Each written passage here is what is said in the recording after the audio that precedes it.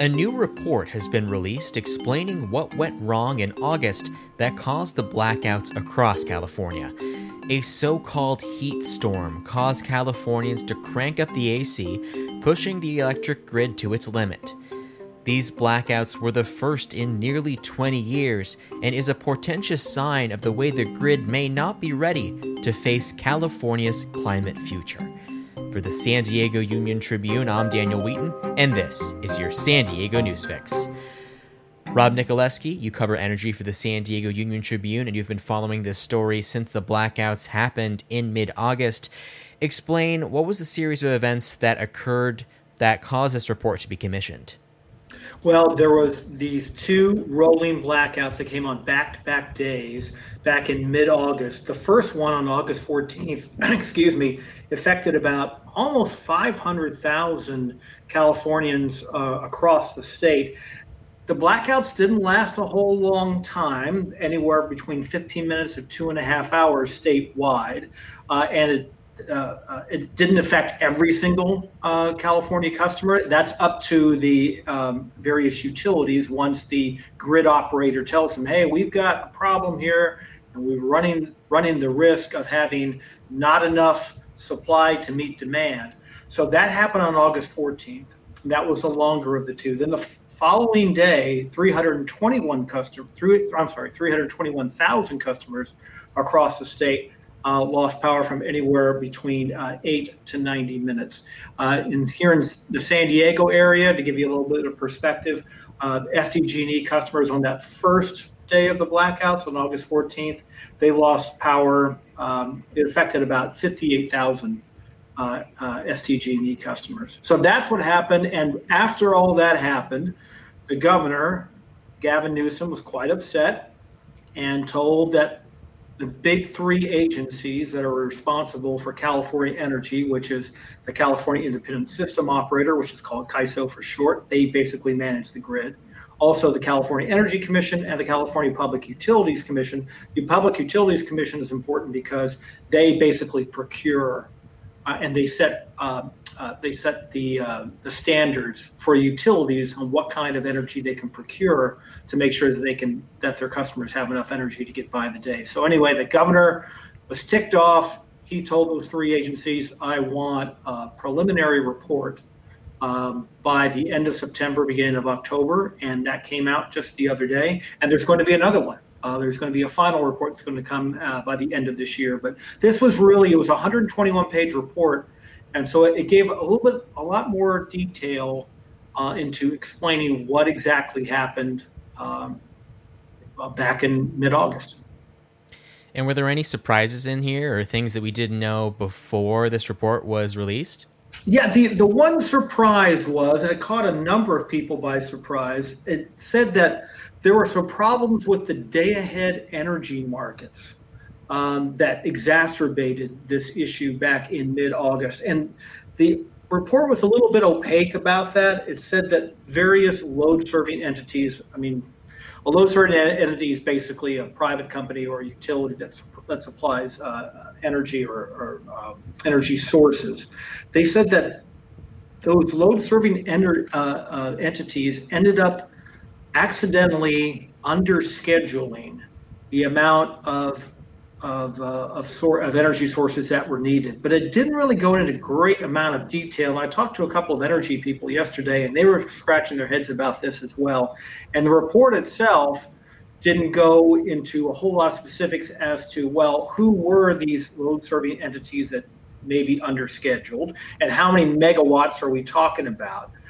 So that was a bit of a surprise, and that brought a few more questions. And hopefully, I guess maybe by when we have that final report in December, we can go into a little bit more detail. But it was obvious that in mid-August, that during those two blackouts, and also the following days when we almost had more blackouts, that California needed every spare megawatt in its arsenal.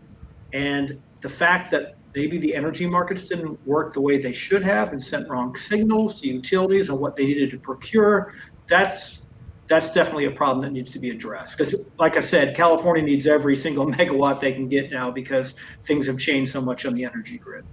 Mm-hmm.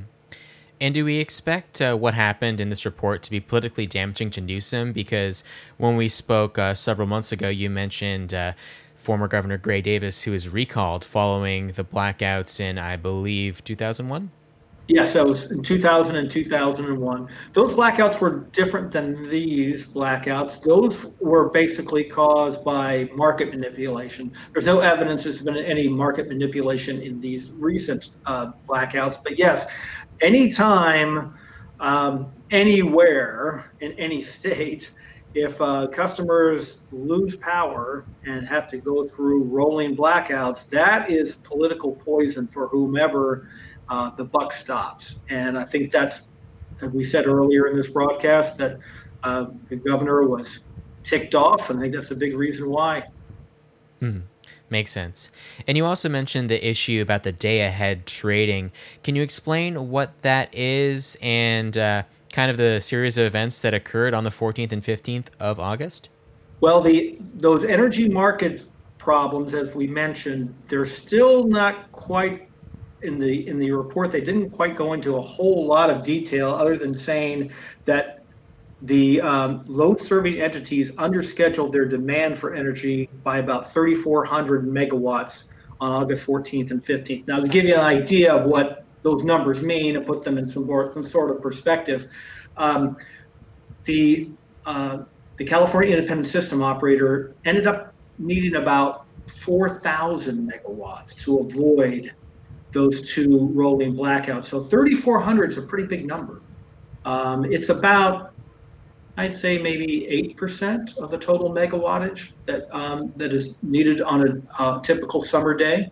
So yeah, so that's something big that needs to be looked at. The other thing that needs to be looked at here is also, and this stuff is complicated, and it's my job many times to try to explain things in everyday language.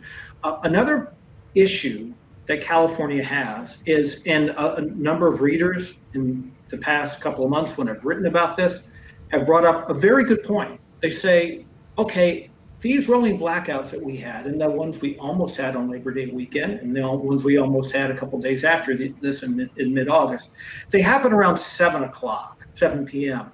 Well, that's not the hottest part of the day, because demand on the energy system really ramps up, so to speak, when people are cranking up their air conditioners. Well, it's not, even with the incredible heat wave that we had in mid-August, it's not as hot at 7 as it is at, let's say, 4 o'clock. And that's a very good question. And that brings up a larger issue, and I hope I'm not getting too far into the weeds.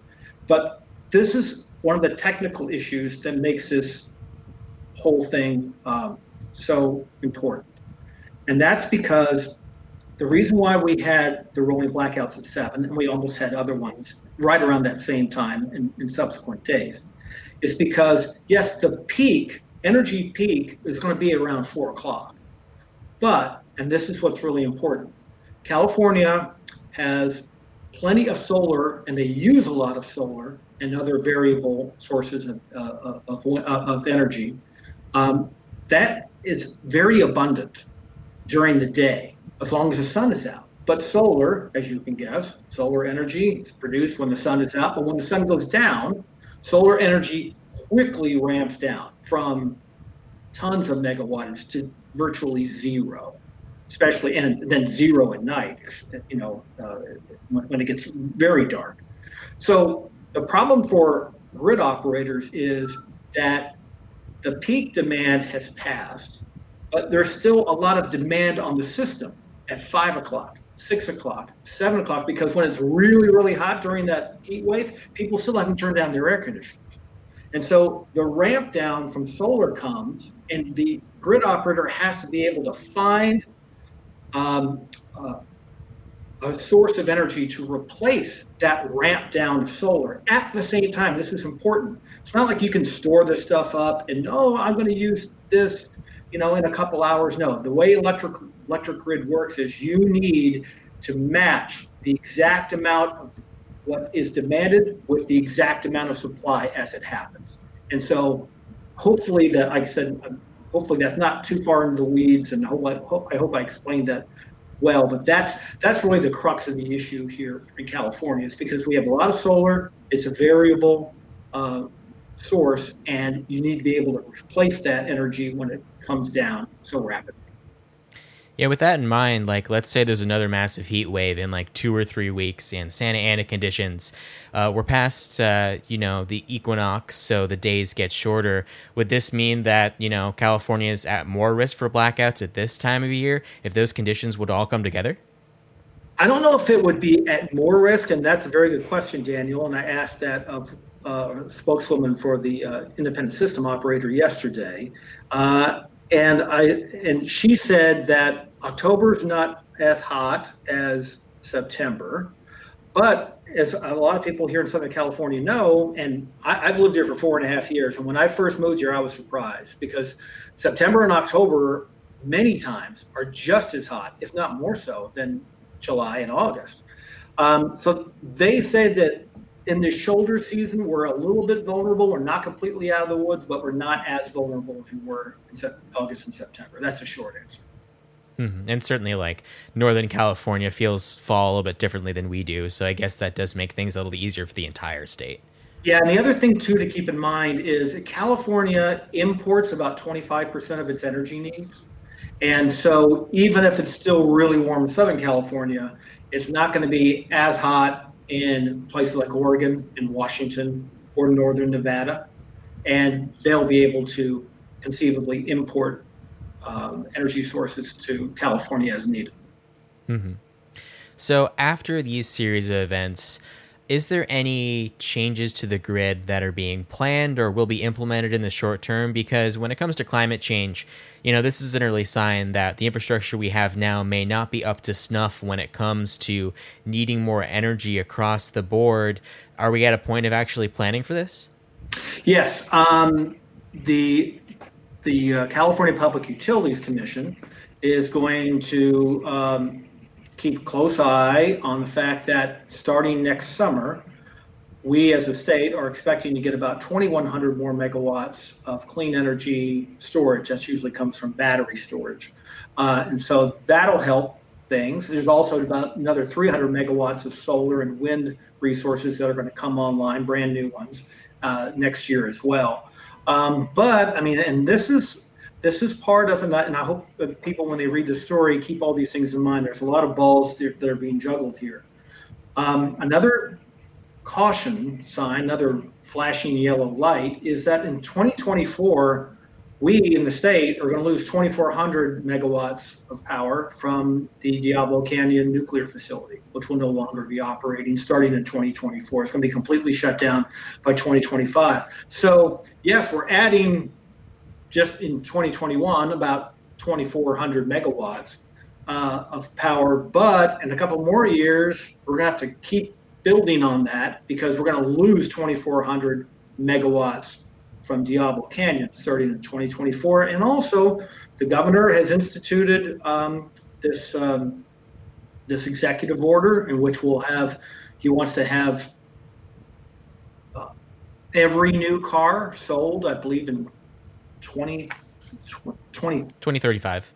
2035, every new car sold in California will be an EV, which is great, but that means you're going to have more demand on the electric system. So we're going to start, the short answer is we're going to have to start adding a lot more megawatts of clean energy sources. And on top of that, in 2045, California's goal is to derive all of its energy from non-fossil fuel sources. So this is a challenge, and it's not something that I think will be easily accomplished. I think it can be accomplished theoretically, but it's going to take a lot of construction. It's going to take a lot of determination, and it's going to take a lot of creative thinking. Yeah, certainly. You hear from Governor Gavin Newsom that California is several years ahead of the rest of the U.S. when it comes to climate change. And you see it with the massive fires that are breaking records in these heat waves. So, there's so many pressures to actually change the system so we can mitigate some of the damages that we're expecting in the future. Yeah.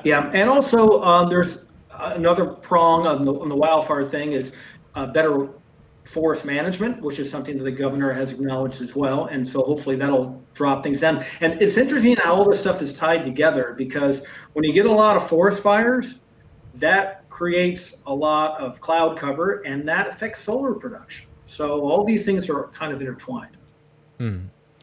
And as we're expecting that report later in the year, are there any questions that you hope get answered in that forthcoming report?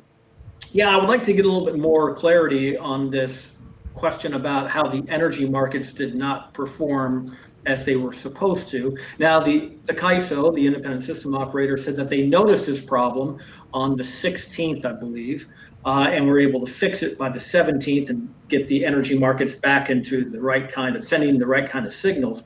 But I think it's really important to get a little bit more detail about what exactly happened with the energy markets. Again, there was no indication so far that I've seen that there was any kind of market manipulation like we saw during the Enron thing in 2000 and 2001. But it'd be nice to get a little bit more details about what happened with the energy markets and what we can do to fix that. As I said, there are all these different steps and all these different prongs that all need to be working together correctly. And if one is not working correctly, that makes us a little bit more on the edge than we already are. Mm-hmm. All right. Rob Nikolewski, thank you so much. Thank you, Daniel. Thanks for listening to the San Diego News Fix. As voting begins in San Diego County, follow the Union Tribune for all the news about local races. If you're curious about a specific issue and want to read more, check out our elections dashboard. You'll find it midway down our homepage and featured prominently on our app. Until next time.